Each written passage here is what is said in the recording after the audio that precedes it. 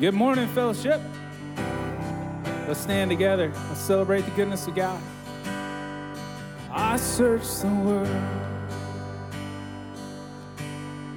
but it couldn't fill me. Man's empty praise and treasures that fade are never enough. Then you came along and put me back together. Now every desire is now satisfied here in your love. Oh, there's nothing better than you. Oh, there's nothing better than you. Oh, there's nothing is better than you.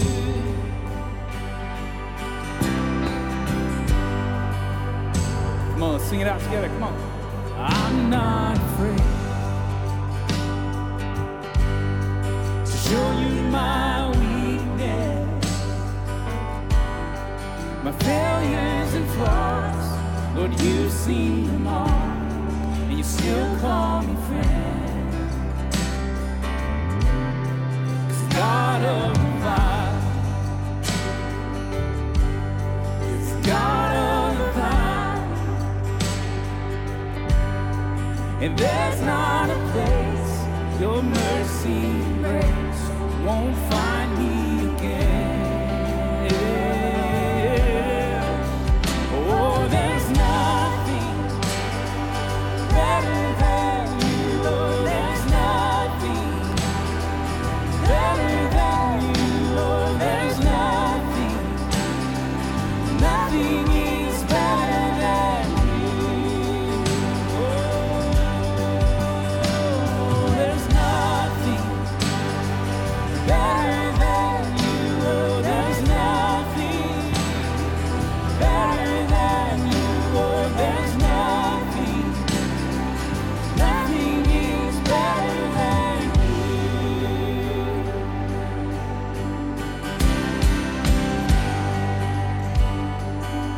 Sing of what he does.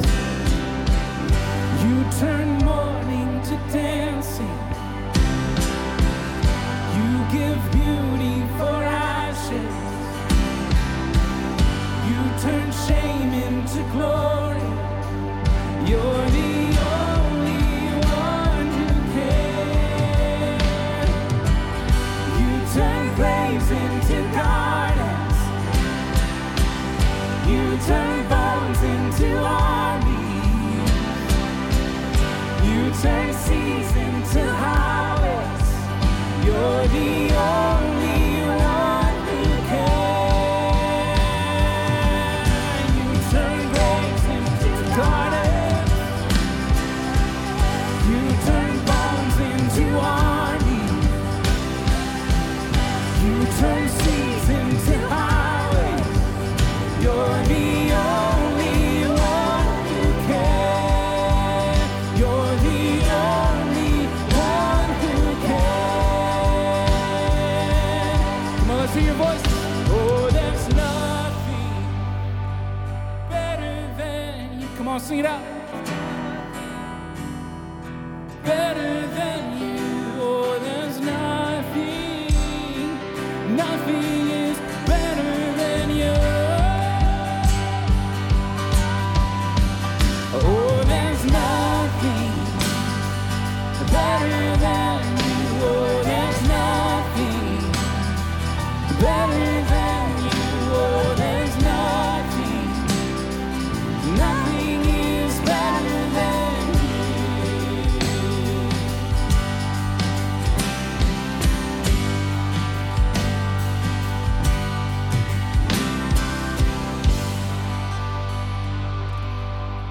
Amen. Yes. You can have a seat. You guys are awake. Love it. Well, good morning. Welcome to Fellowship. Happy Father's Day. It's a great day to be a dad. It's great to be appreciated, and so thanks to all you moms who are on top of it, I'm sure. It's usually the opposite. On Mother's Day, it's like, hey guys, remember, by the way, I trust moms. They're just so responsible. They've already got it covered. Well, hey, welcome. If you're new, we're so glad that you're here, and we would love to connect with you. And our prayer is just that you would experience the presence of God while you're here in this place, and then also while you're with people as you walk your day. Hey, earlier this morning, we had the honor and the privilege and the joy of seeing a father baptize his son, Noah, and to celebrate with him. We always want to make sure to share that good news with you guys. One really fun and funny thing about Noah is I was hanging out with him in the back before the baptism, and I found out that he is currently building a washing machine. Just last week, he fixed his parents' washing machine. So if you need some help with a washing machine, Noah's your guy. He's 8? Is that right? Yeah, he's 8. So I don't know how that works as far as legality of employing him, but he's your man. Hey, God is here.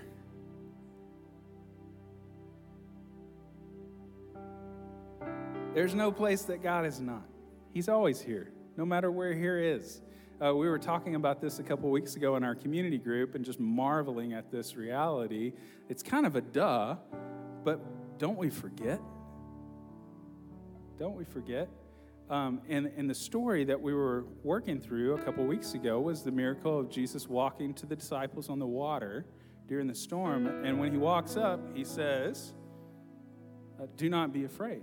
I am, right? So he basically comes up and he says, stop freaking out, guys. God is here. That's what I am means. He's saying, I'm God and I am here. You don't need to be afraid.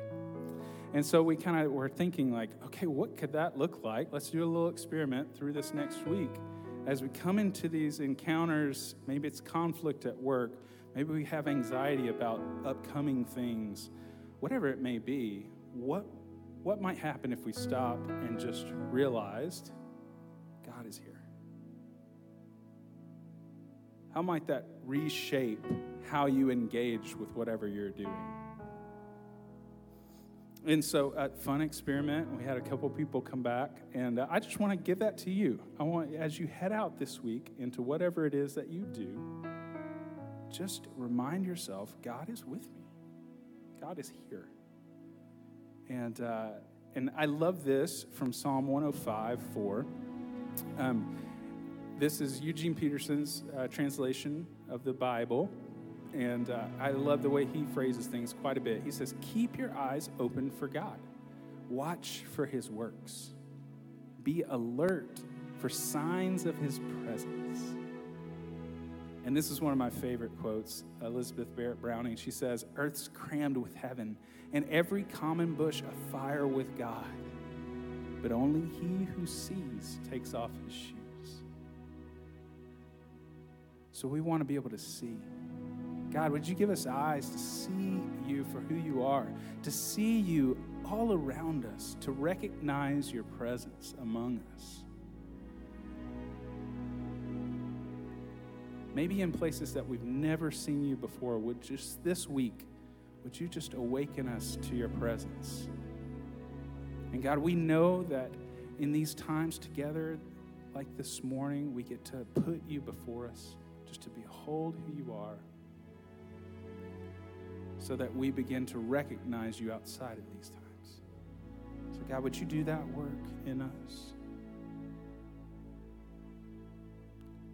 Just want to give you a second to just breathe, close your eyes, just exhale, come to rest in his presence this morning.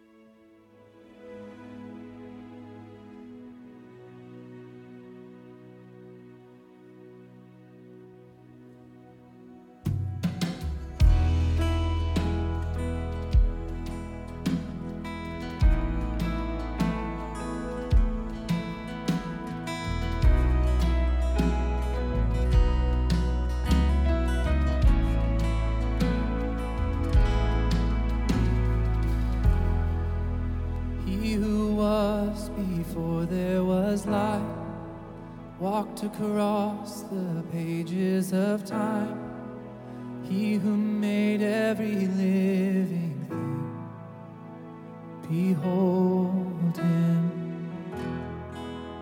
He who heard humanity's cry, left his throne to wake as a child. He became like the least of us. Behold him. Jesus, Son of God, Messiah, the Lamb, the roaring Lion. Oh, be still and behold him.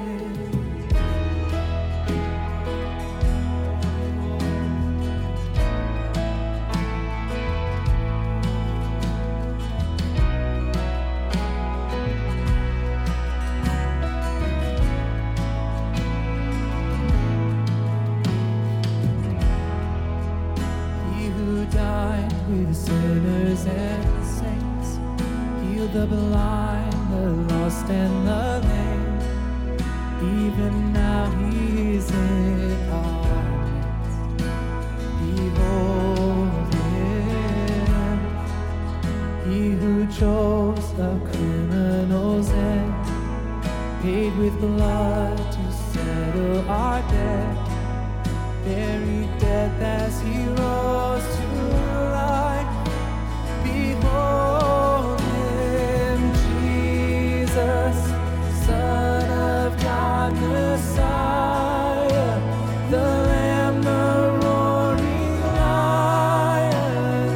Oh, be still and behold him, Jesus, Alpha and Omega, our God, the risen Savior. Oh, be still and behold him.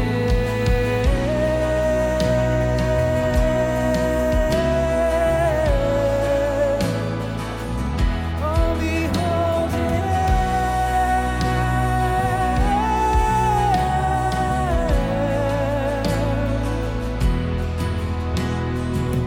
Holy, holy, holy is the Lord God Almighty. Worthy, worthy, worthy to receive all praise. Would you all stand with us as we declare this? He is holy and he is here. Is the Lord God Almighty. And he is worthy of all of our praise. Yes, Jesus. To receive all praise. Holy, holy, holy is the Lord God Almighty. Worthy, worthy, worthy to receive all praise. Holy, holy, holy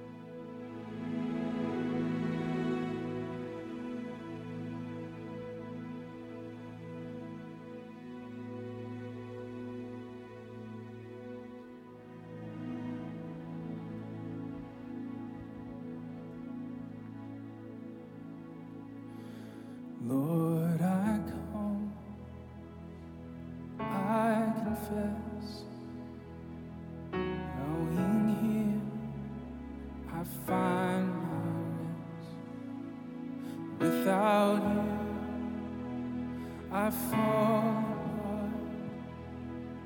You're the one that guides my heart.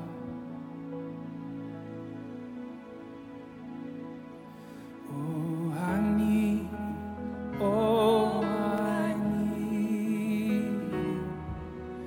Every hour I need you. My one defense, my righteousness.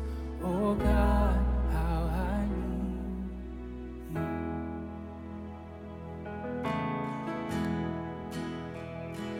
Mercy runs deep, your grace is more, and where grace is found, His love you are, and where you are, Lord, oh, I am free. Holiness is Christ in me, and where you are, Lord, oh, I am free. Holiness is Christ in me.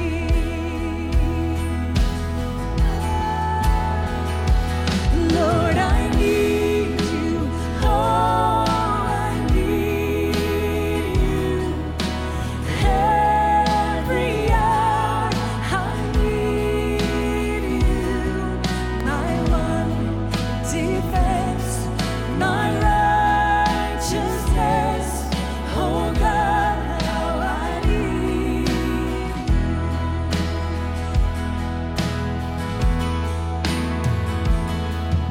So teach my soul to rise to you. When temptation comes my way, and when I cannot stand, I fall on you. Jesus, you're my hope and stay. Yes, when I cannot stand, I'll fall on you. Jesus, you're my hope and stay.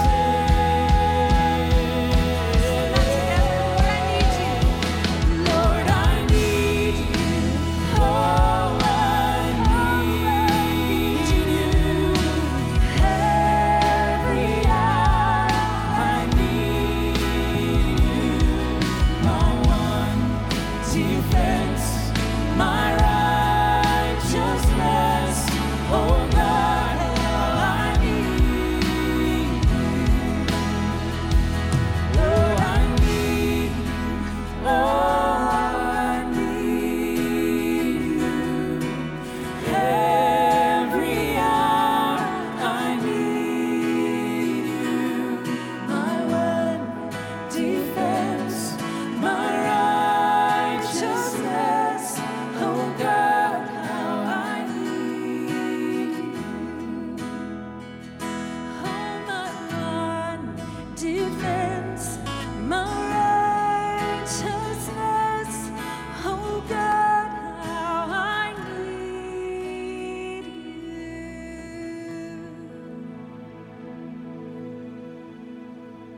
Oh, Jesus, we need you. Every hour, every moment, we depend on you. And you're here. You're with us. God, thank you for that reality. Teach us to look to you in those moments, in every moment, for the life that you promise to give us. God, thank you for showing up in your word. Thank you that we can always look there to find you. And so thanks for time this morning to spend in your word. And thank you for Hunter and all the work that he's put in to prep this teaching. God, I pray that your Spirit would just speak through him to each of our hearts this morning. In Jesus' name, amen.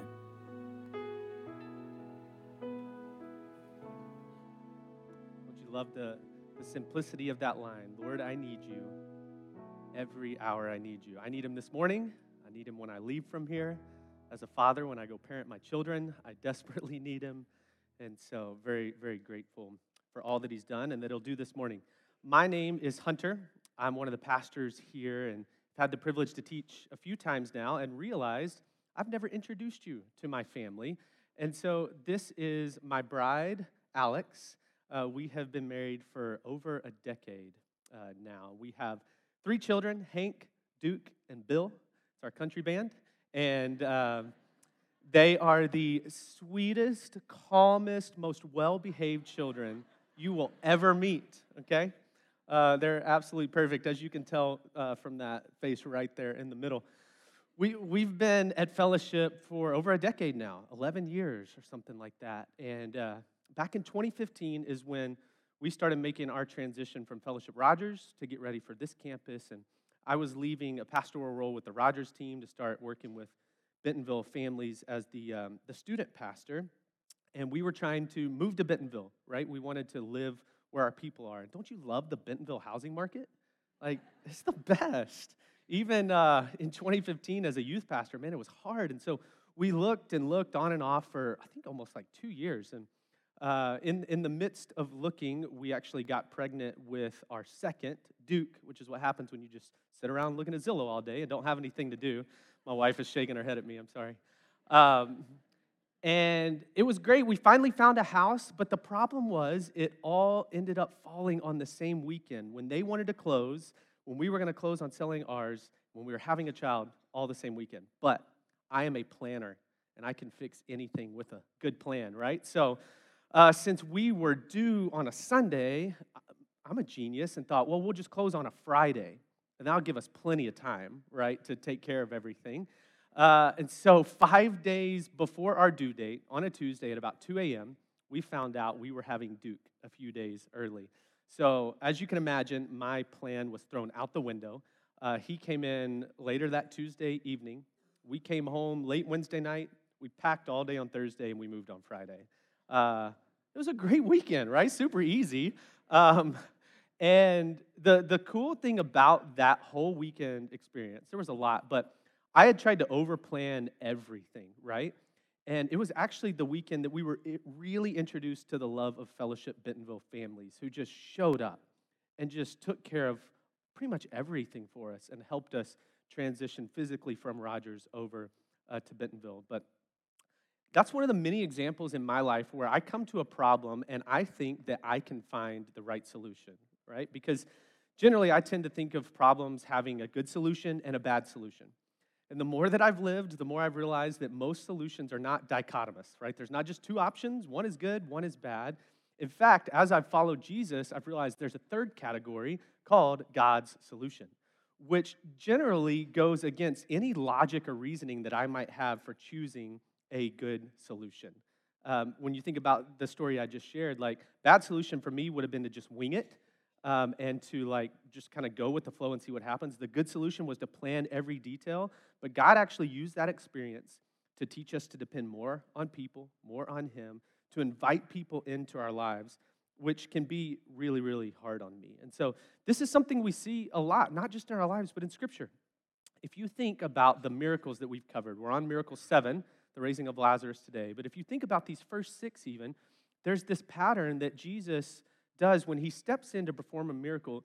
Usually the people, whether it's disciples or general public, have this preconceived idea of what Jesus should do to solve the problem. Like, they know what the good solution is, and every time Jesus does God's solution because He is God. So whatever He does, that is God's solution, and more often than not, it goes against the reasoning of what the people were thinking. Now, sometimes in our lives, God's solutions can be laughable, right? I tried to plan every detail of the birth of a human around my schedule. That is probably laughable to God. It's laughable to me now. Like, you don't get to do that. But there are other times we actually get into a situation and God allows something to happen. And He allows us to sit in something that's actually really painful. And it's not our solution.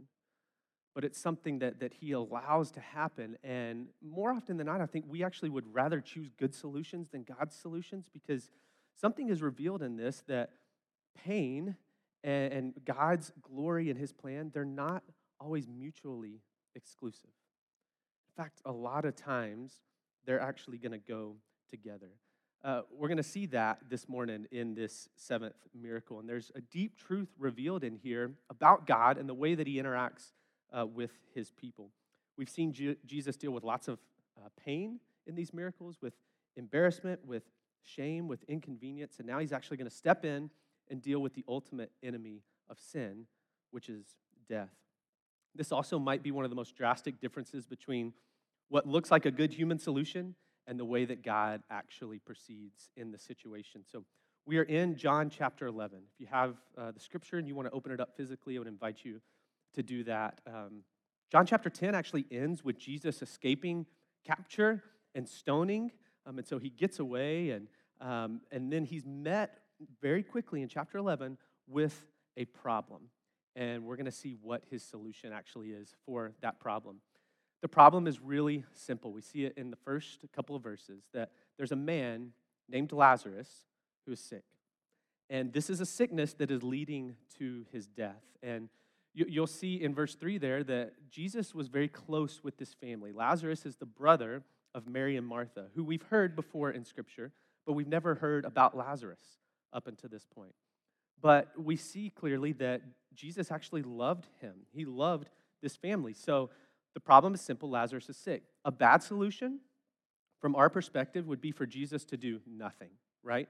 Just to see the problem and go, hey, not my problem, and step away, especially for someone who loves this man so much. A good solution would be to step in and heal him, to take this sickness away. We've seen Jesus do that for people he barely even knows, right? And so he absolutely could do that. So surely Jesus, who's empathetic to this family that he loves, would step in and heal him and prevent him from dying. He can get there quickly. He's probably only a couple of days' journey away when he finds out this news. Or, as we saw with the miracle of the official son, all Jesus has to do is speak from afar, and Lazarus could be healed instantly. And it's pretty clear those are great solutions for this problem of Lazarus' sickness. But the rest of the story is all about God's solution and what he's actually going to do to move past a felt need and get to a real need in the lives of these people. Now, two caveats, two things to note as we start. Number one, this passage is very, very dense and rich. It's 44 verses that we have to cover today. And I was joking with one of my buddies, Adam, as we were watching the Razorbacks win yesterday, that I don't want to give a couple of minutes on each verse, even though I could, because I don't think y'all want that either, to sit here for 2 hours or something. So the caveat is I really want to encourage you as a family, personally, to examine this week. There are nuggets everywhere of wisdom that we can learn and apply to our lives, and we're just going to hit just a brief overview of it today.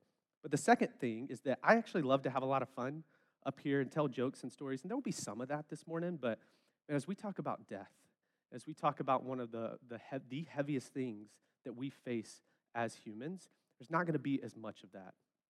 Instead, we're going to get to really see a truth about who God is, what his character is, and how he deals with us through some of these things. So here's an overview of the story, right? You've got Lazarus who's sick. Jesus is actually going to wait. He's not going to heal him. He's going to take his time getting there. He's going to let him die.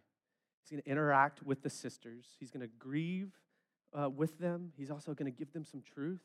And then he's going to raise Lazarus from the dead. And it's actually going to do a lot for Jesus' journey on this earth too. And this is a very pivotal miracle. It's the last one that he'll perform on earth here. And so that's the story. And you see one of the most important parts of understanding why all this unfolds right from the beginning. When Jesus hears that Lazarus is sick, notice how he responds. He says this illness does not lead to death. It is for the glory of God, so that the Son of God may be glorified through it. And so you see some sovereignty of Jesus. He says this illness does not lead to death, which is interesting because it actually does lead through death, but he says that's not the ending for this one. This is going to be for something way greater. And Jesus is revealing his sovereign knowledge even from the beginning. And like I said earlier, this is where we see that truth that pain and hard things and God's plan and his glory are not always mutually exclusive. And that's a hard thing as a follower of Jesus to wrap our heads around sometimes. But when I see this, and I see that Jesus hears that someone really close to him is sick, what I'm expecting is for him to run there, to drop everything he's doing and to run to heal him. But it says he stayed 2 days longer in the place where he was. He waited. Why would he wait and allow them to go through that? And it makes me ask this question: is making someone wait for something, for freedom, for deliverance, for healing, is that a wrong thing? And sometimes the answer is yes. That's called injustice. And I can't think of a more appropriate example of that than the other holiday that we celebrate today. It's not just Father's Day, but it's also June 19th, which is Juneteenth. And we look back at the abolishment of slavery and the lives that Black Americans have had to live in this culture. And there's been this waiting process for freedom and for equality that could have been and should have been corrected a lot sooner. And, you know, this is one of those holidays that's really close to my heart because of where I grew up. I'm from West Memphis. If you can't find me, I am the muscular kid on the back row over there. And as a white kid in a predominantly Black community, I was actually the minority and would watch a lot of my friends have to go through some things and deal with some things that I never did because of the color of my skin. And when you think about even what Juneteenth celebrates, the abolishment of slavery, it still took 2.5 years from when slavery was, quote, abolished to actually having it, eradicated and for getting to see some of the effects of that. And then it still would take another 100 years to move even closer towards equal rights, and there's still remnants of pain that people have to go through today. And so that's why we stop and we celebrate, the steps towards equality for all men and women being created equal in the image of God. Did you know that churches were some of the first people to celebrate Juneteenth, to celebrate this equality? And so sometimes asking someone to wait for healing, for freedom, is an injustice. It is wrong. Is it wrong what Jesus is doing to his friends here? To actually not proceed and to make them wait in this pain? Well, I think God is kind enough to reveal that answer to us in this. And you'll see in verses 5 and 6 here. Notice how they go together. Now, Jesus loved Martha and her sister Mary and Lazarus.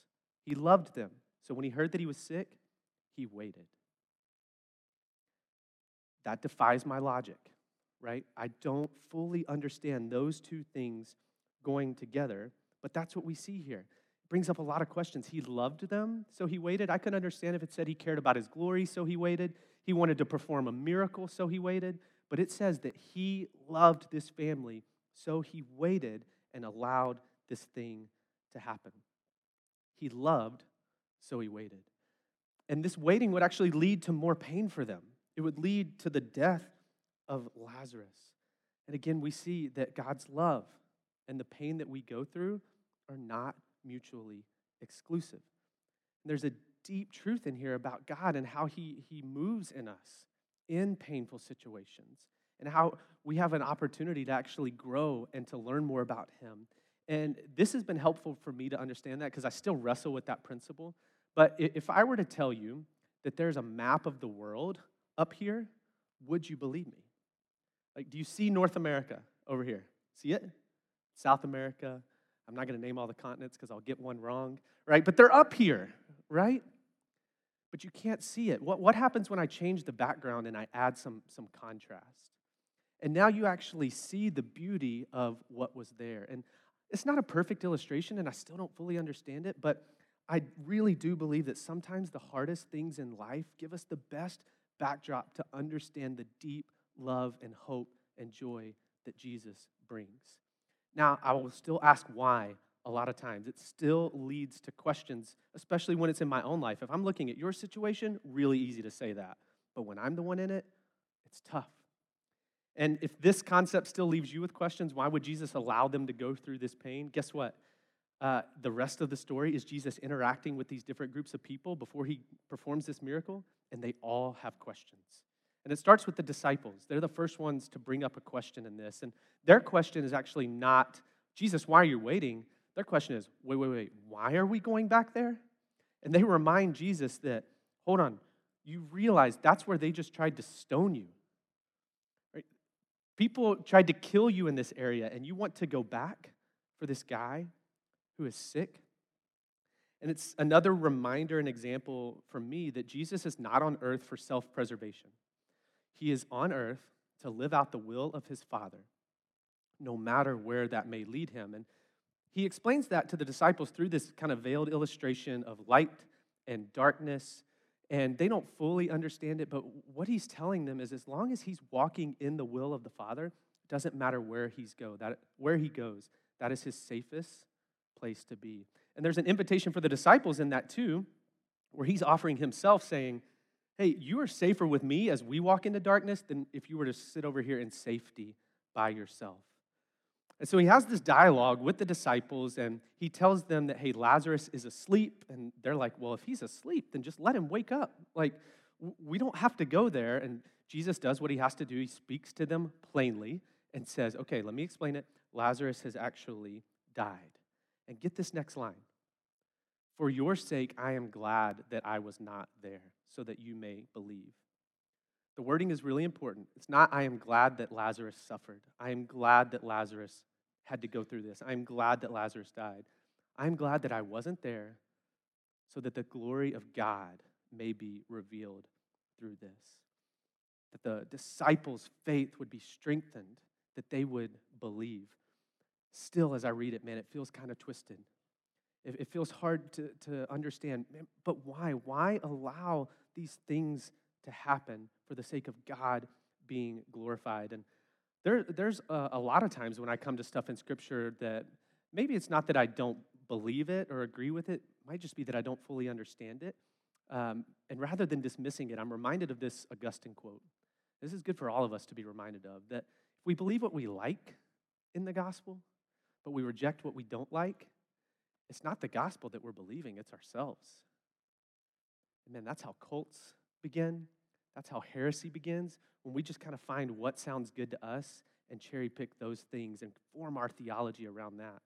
But we see an example of Jesus allowing some painful things to happen. And it's really hard to understand why, especially for the people in that situation who may feel so hopeless and desperate and in grief. But Jesus sovereignly sees something different. So he starts heading towards the village. He waits a couple of days, but then he goes. And as he gets close, he finds out that Lazarus has been dead for 4 days now. So it's obviously taken him a little while to get there. And that 4 days is important for a couple of reasons, but there's going to be no faking death at this point, right? 4 days is a long time. Decomposition is well underway. This guy's been sealed in a tomb. There's no possible physical way that he will come back to life and ever walk the earth again. And we see here an important little nugget in this story, that the Jews actually come to Mary and Martha to console them. And there's a couple reasons why that's important, but one of them is that the Jews are about to get to witness the glory of God. The Jews who are debating, is this Jesus actually the Messiah, are about to witness what he is going to do. And so Mary remains at the house. Martha hears that Jesus is getting close, so she runs out to him. And now that Lazarus has died and she sees Jesus, what's the first thing that she's going to say to him? Martha said to Jesus, Lord, if you had been here, my brother would not have died. But even now, I know that whatever you ask from God, God will give you. When I read this, I don't see anything inappropriate in Martha's response. I think it's a healthy balance of grief and faith, of sadness, yet of hope. Like, she knows the power of this Jesus. She believes in the power of this Jesus. She had hoped that that power would be displayed in her brother so that he wouldn't have died. But still, she holds on to hope here. And the next 10 verses, we're completely skipping, okay? It's the I am statement of Jesus saying, I am the resurrection and the life. And that's actually what we taught on Easter Sunday. So I'd encourage you to go back and listen to that for context now that you really can see where it's at in the story. But Martha has questions, and so Jesus gives her answers. And he gives her the truth that she needs to hear in her grief. But then he sends Martha back, and he says, send Mary to me. So Martha goes back, and Mary comes out to meet Jesus. And this time the Jews actually come with her, so this is not a private conversation anymore. They're going to get to see how Jesus interacts with Mary. And she comes out, and what does she say? Exact same thing. Lord, if you had been here, my brother would not have died. But notice the difference. Martha continued the sentence with, I know whatever God grants you, like he can grant that to you. I trust. Mary continues, but not with words. With what? With tears. With weeping. You've got the same situation, but two women, two sisters, who are wired very differently, as we've seen in other parts of Scripture with their stories in it. And Jesus doesn't give them some stock answer. He actually interacts with them in the way that they need to experience him. Right? Martha needed answers, so Jesus gave them to her. Mary, she needs tears. She needs empathy. She needs his presence. It leads to every young kid's favorite verse to memorize, right? Jesus wept. And it's Jesus actually sitting here with this woman, being the presence of God that she needs in this moment. And what an encouragement for us as we as the body of Christ minister to people in the midst of pain and grief. You know, spitting truth at someone in a really hard moment could be the absolute worst thing that you could do. And on the flip side, not giving them the hope of Jesus and the truth that he brings in that moment of pain could be just as wrong. And so we trust the Spirit and we ask him to lead, and we learn from Jesus. We study what he does. He's not only good at it, he's perfect at it. He's the definition, the prototype of what it looks like to do this well. He's tenderness without weakness and strength without harshness, and he does it all in a perfect way. But how could he be so strong in one moment? I am the resurrection and the life. Do you believe this, Martha? And so vulnerable in the next, to weep. And I think we're getting a visual, an image of the God-man at work, that Jesus is fully God, and yet he is fully man. He is sovereign. He knows what's going to happen, but man, he feels it like we feel it. And you see where it says that Jesus is deeply moved and greatly troubled? It picks that back up in verse 38 and says it again, that he's deeply moved again. And what this means, it's kind of literally translated like the snorting of a horse, okay? That there's just anger in him, that it's mixed with his sadness and there's anger. Why would that be? Think about what he is staring at in this moment as he walks up to perform this miracle. It's tombs. It's graves. It's death. And he's seeing visually what Satan has done to wreck the perfect creation of God.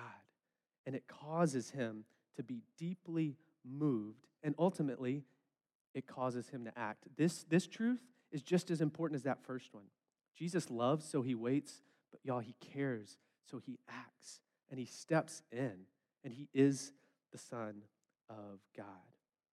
He's seeing the remnants of what sin and death have brought, and it's bringing him to this moment. And notice we've seen the disciples question what Jesus is doing. We've seen, in a way, Mary and Martha question, like, if you'd just been here, this would have been different. And now we actually see that the Jews are going to question him. The Jews actually go, man, this guy who he loved, like, couldn't he have saved him? And so we've got all these questions, and so Jesus actually stands up to perform this miracle. What are we, 25 minutes in, and we're finally getting to the miracle, okay? It's here. And Jesus does this to start. He says, take away the stone. Now, Martha brings up a very good point in this moment, right? And she says that, hey, Jesus, you haven't done any miracles yet. Like, I haven't seen you raise Lazarus from the dead in this moment. Like, the miracle hasn't been done. And you're asking us to remove the stone. You realize what that's going to smell like? He's been in the tomb 4 days. You saw a picture of my boys. Raising 3 sons is smelly, right? Very smelly. Think about welcome mats at your home. A lot of people have them, and they say, like, welcome or gather or we're glad you're here. Ours has one word on it. It's poop. Because, one, that's my kid's favorite word, so they think it's funny every time they walk in the house. But we also want to let people know before you enter our house what you might hear or smell. Like, it's a legitimate warning for you. In raising 3 boys, though, as smelly as it can be, I can't imagine the fear in what this would smell like, but not just what it would smell like, what you might see. Like, okay, Jesus, let's say you have the power to raise our brother from the dead. I don't know that I want to see him. Like, what will his body be like? And I think there's this fear here, but Jesus says, hey, listen to me. Didn't I say that if you believe, you'll see the glory of God? Take away the stone. And then he thanks the Father. Then he goes to the Father in prayer, says, Father, I thank you that you have heard me. And again, this is all before he's performed the miracle. You think there's some sovereign confidence happening with him? And with a loud voice, Jesus steps up in front of this tomb and he says the words, Lazarus, come out. I think it was Augustine who said it's a good thing he said the name Lazarus, or else the tombs would have erupted. And can you imagine what that had been like? But he calls this man by name, and he sovereignly and divinely breathes life back into him through his words in a way that only God could do.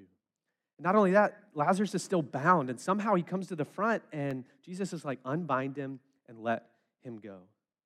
That's it. That's the miracle.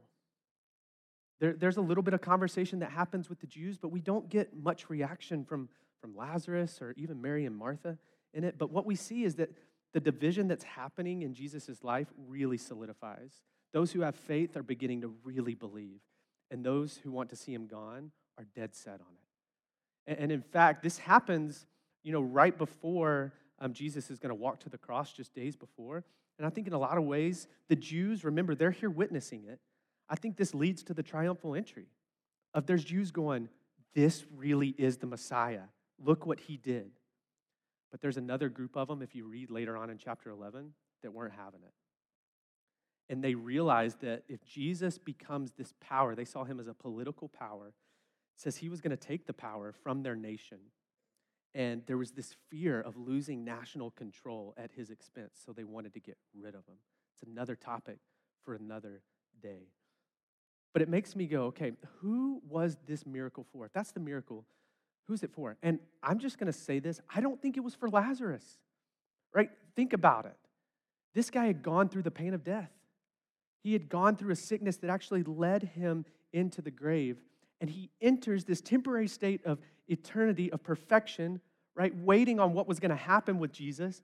But he doesn't have to worry about tears or pain or anything like that anymore. And then all of a sudden, he starts getting pulled back in. I think the reason we don't have a lot recorded about Lazarus, because I wonder if in the grave he just sits up and goes, are you kidding me? I'm back? Nothing about the story says that he was given a resurrection body, one that wouldn't fade, that we will all be given one day. I think his disease was reversed and he was brought back into a dying, decaying body. And I also don't think it was for him because guess how many words we get recorded from Lazarus in Scripture? None. We never hear from him. In fact, the last thing that we hear about him is that not only were the people plotting to kill Jesus, but they were plotting to kill Lazarus because he was a living witness. So who was it for if not for him? I think there was 3 groups of people that really got to witness this. Number 1, it was for Mary and Martha. Their brother had died, and Jesus met them in that pain and in that grief and actually gave them hope and comfort when they needed it the most. I also think it was for the disciples, and Jesus was trying to get their eyes away from the immediate pain and death that was before them, and if he could do that, then maybe they'd be adequately prepared for what was about to happen to him. But then it was also for the Jews who got to witness it and a chance to believe in him as the Messiah. Some did, and others didn't. And my guess is that we could all benefit in one of these 3 areas, one of these 3 camps this morning. All of us get to witness the power of Jesus over death just by reading this text. And we get to see who he is, and it brings us hope and faith in the midst of some of these things that we go through. Some of us may be like the Jews, though, where we're just watching from afar, and we see these signs and we hear these stories, and I have to ask you, what's it going to take for you to believe in him? If not this, if not the truth of the gospel, of his resurrection and his death, what's it going to take? But my guess would be that most of us probably could use what Jesus gave to Mary and Martha. That we're going through something difficult. That we're in a situation that we are asking questions like, why would this happen? And we need the comfort and hope of the Savior who promises to be with us in our pain. When we hit problems, I think most of us probably would run after good solutions before God's solution because we're human And God's solution often goes through pain in this world. And I can assure you, we were actually sitting with Matt and Johanna Musgrave, they're our neighbors, and we were having dinner the other night. We were talking about this passage, and this kind of statement came up that we will never find joy and peace without suffering, like when we're away from it, if we can't find hope in it. Because if you can't find hope in suffering, you'll never find peace outside of it, because there's always fear of suffering coming. But what Jesus has called us to is actually to find him in the midst of some of our most difficult and hard things. And you can make the argument that it's in those deepest, hardest, darkest moments that the best, greatest love of Jesus is revealed, because the greatest act of love ever to happen was the one that was the most painful, when Christ chose to become man and chose to go to the cross and take on the sins of the world. And so if you're like me and you're in here asking, man, but still, why do bad things happen? Like, why would God allow this? I think Doug Raines said it so eloquently last week of maybe the better question is, hey, we don't know, but what is Jesus trying to teach us within this? Nowhere in Scripture is sovereignty equated with unconcerned arrogance or an inconsiderate exercising of authority. But in fact, I think we see these two truths in our own lives today, the same ones from this story. You know what? Sometimes God loves us, and so he waits. And we may not understand that. But he promises us that he's near to the brokenhearted, that he comforts us in our weakness. The Great Commission says he is with us always. And there are other times where he steps in and he acts. We live in this in-between where we seek to follow this Jesus, waiting on the hope of all evil and sin to be eradicated, but we're in the middle of waiting. And Jesus calls us to cling to him in that moment. One of the things that he's given the church to do in this waiting period is communion. It's an act of not only remembering what he's done on the cross, but really a hope of the future return, so that we keep our eyes fixed on him in everything we do. So we're gonna observe that together this morning. As we sing, go ahead and stay seated for this first little bit. We'll pass communion and hold on to it, and I'm gonna come back up and lead us through it here in just a few minutes.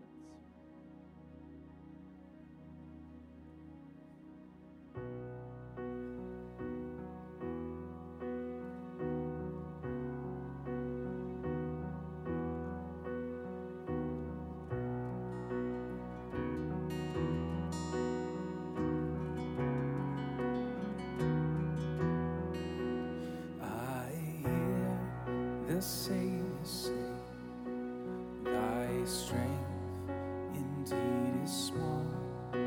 Child of weakness, watch and pray. Find in me thine all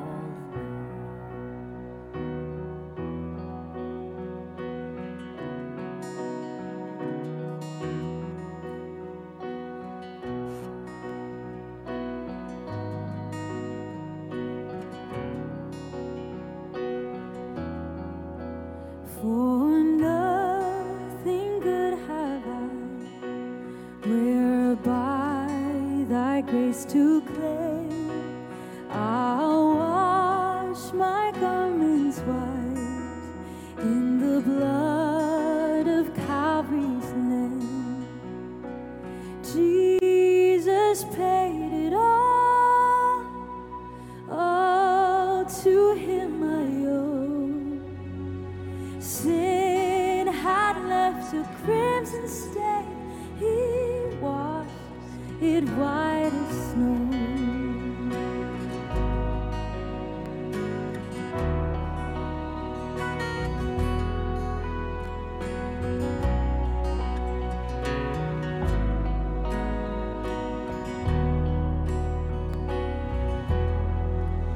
And now complete in him, my robe, his righteousness, close shelter 'neath his side.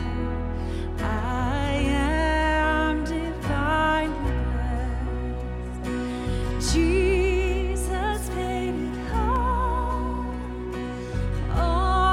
to him I owe. Sin had left a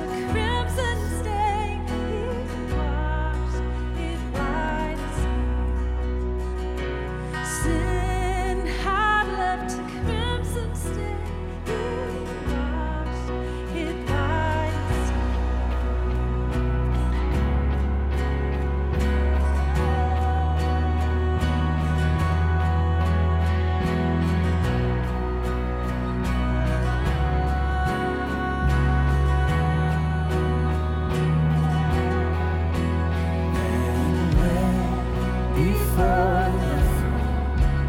I stand incomplete. Jesus died my soul to save. My lips shall still repeat. Jesus died my soul to save. My lips shall still repeat.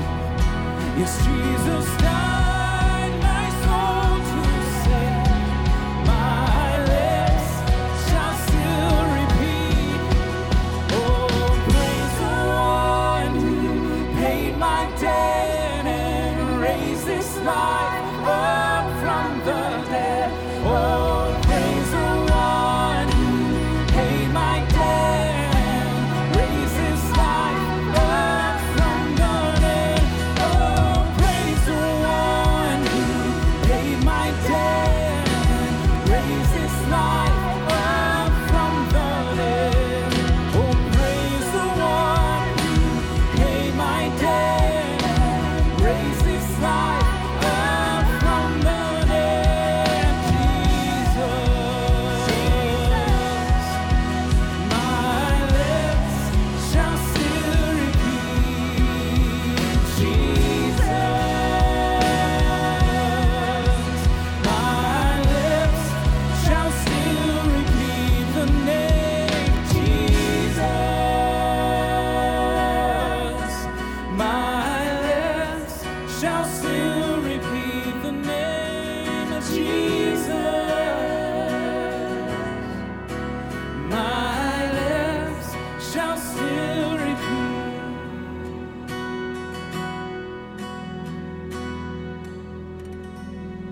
No longer I who live, but Christ in me. For I've been born again. My heart is free, the hope of heaven before me, the grave behind. Hallelujah, you brought me back to life.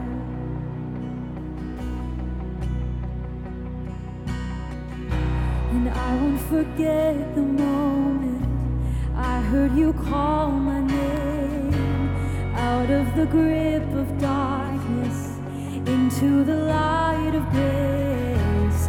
Just like Lazarus, oh, you brought me back to life. And where there was dead religion, now there is living faith. All of my hope and freedom are found in Jesus' name. Just like Lazarus, oh, you brought me back to life. No longer I who live, but Christ in me. For I've been born again. My heart is free, the hope of heaven before me, the grave behind. Hallelujah, you brought me back to life. When something says I am guilty, I'll point to the price you paid. When something says I'm not worthy, I'll point to that empty grave. Just like Lazarus, oh, you brought me back to life. No longer I who live, but Christ in me. For I've been born again. My heart is free, the hope of heaven before me, the grave behind. Hallelujah, you brought me back to life. If you're able, let's stand together. How can I begin to thank you for all that you've done for me? Jesus, to fully praise you, it would take all eternity. Just like Lazarus, oh, you brought me back.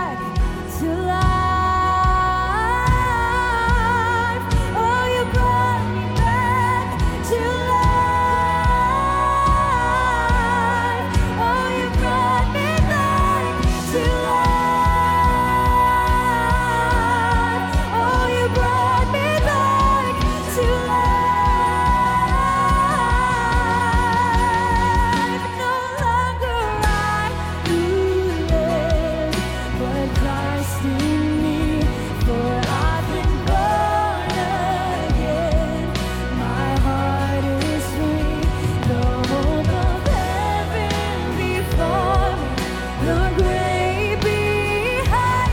Hallelujah, you brought me back to life. No longer I who live, but Christ in me. For I've been born again. My heart is free. The hope of heaven before me. The grave behind. Hallelujah, you brought me back to life.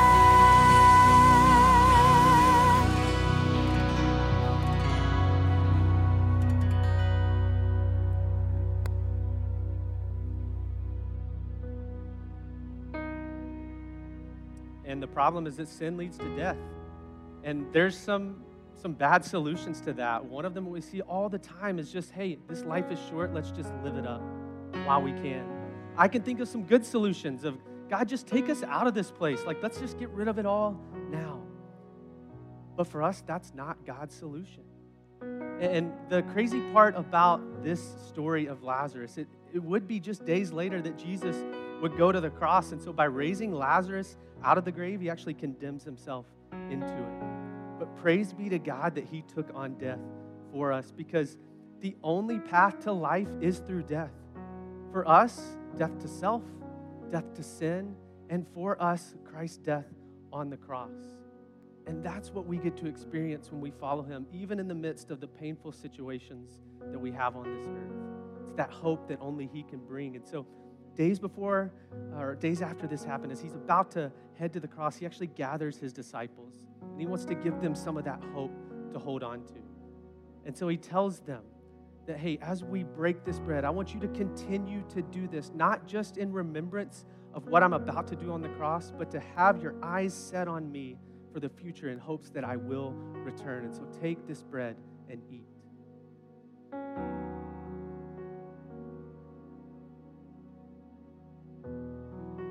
And then he brings out the wine as a visual of his blood that's going to be shed on the cross. And he reminds them the same thing, that I'm going to do this for you. So one, don't forget that, but two, have hope that my blood actually covers sins and you will see me again. And that's the same hope that we cling to. So we take and we drink. Jesus, all we have, all we are is yours. And we love you, and I'm so grateful that, like Lazarus getting physically raised, God, you breathe life into us through your death. It's the only life that we have on this earth. It's the only life we have after this earth is through you. God, we love you and we're grateful for you. Pray this in the powerful name of Jesus. Amen. You guys take a seat for just a couple minutes. This is one of those mornings that I'm sure many of you, there's something stirring as you're sitting in the painful situations that you have. And so I want to remind you that we love to pray as a body of Christ together. And so we've got Colleen and Gordon who will be over here. And one of the best things we can do in our hardships is to go with others to the Lord. And so I want to invite you to pray with them and allow them to pray over you after this service. We want to help you guys get connected as we go through life. A quick kind of specific one would be for any 20 and 30-year-olds in here. Part of my role is to help minister alongside of you. So male, female, married, single, young kids, it doesn't matter. If I haven't met you, you're not plugged into community, man, I would love to do that. There's so many young people moving to the Bentonville area, and one of the best things we can do as a church is provide a place for them to be known and loved and to meet Jesus and walk with Jesus. And so one specific connection opportunity even within that, if you're in here and you're engaged or seriously dating, we're going to be running our first round of Merge small groups starting in just a few weeks. It's an 8-week small group experience, premarital experience. And so maybe you're not in that category, but you know someone who is. Send them this info. We've got Josh and Catherine Bashaw who are going to be leading that for us. And I've vetted them. They know every answer to every question that comes in marriage. So it's going to be a great summer of growth together with them. Would love for you to take advantage of that. Fellowship Bentonville, I love getting to do life alongside you.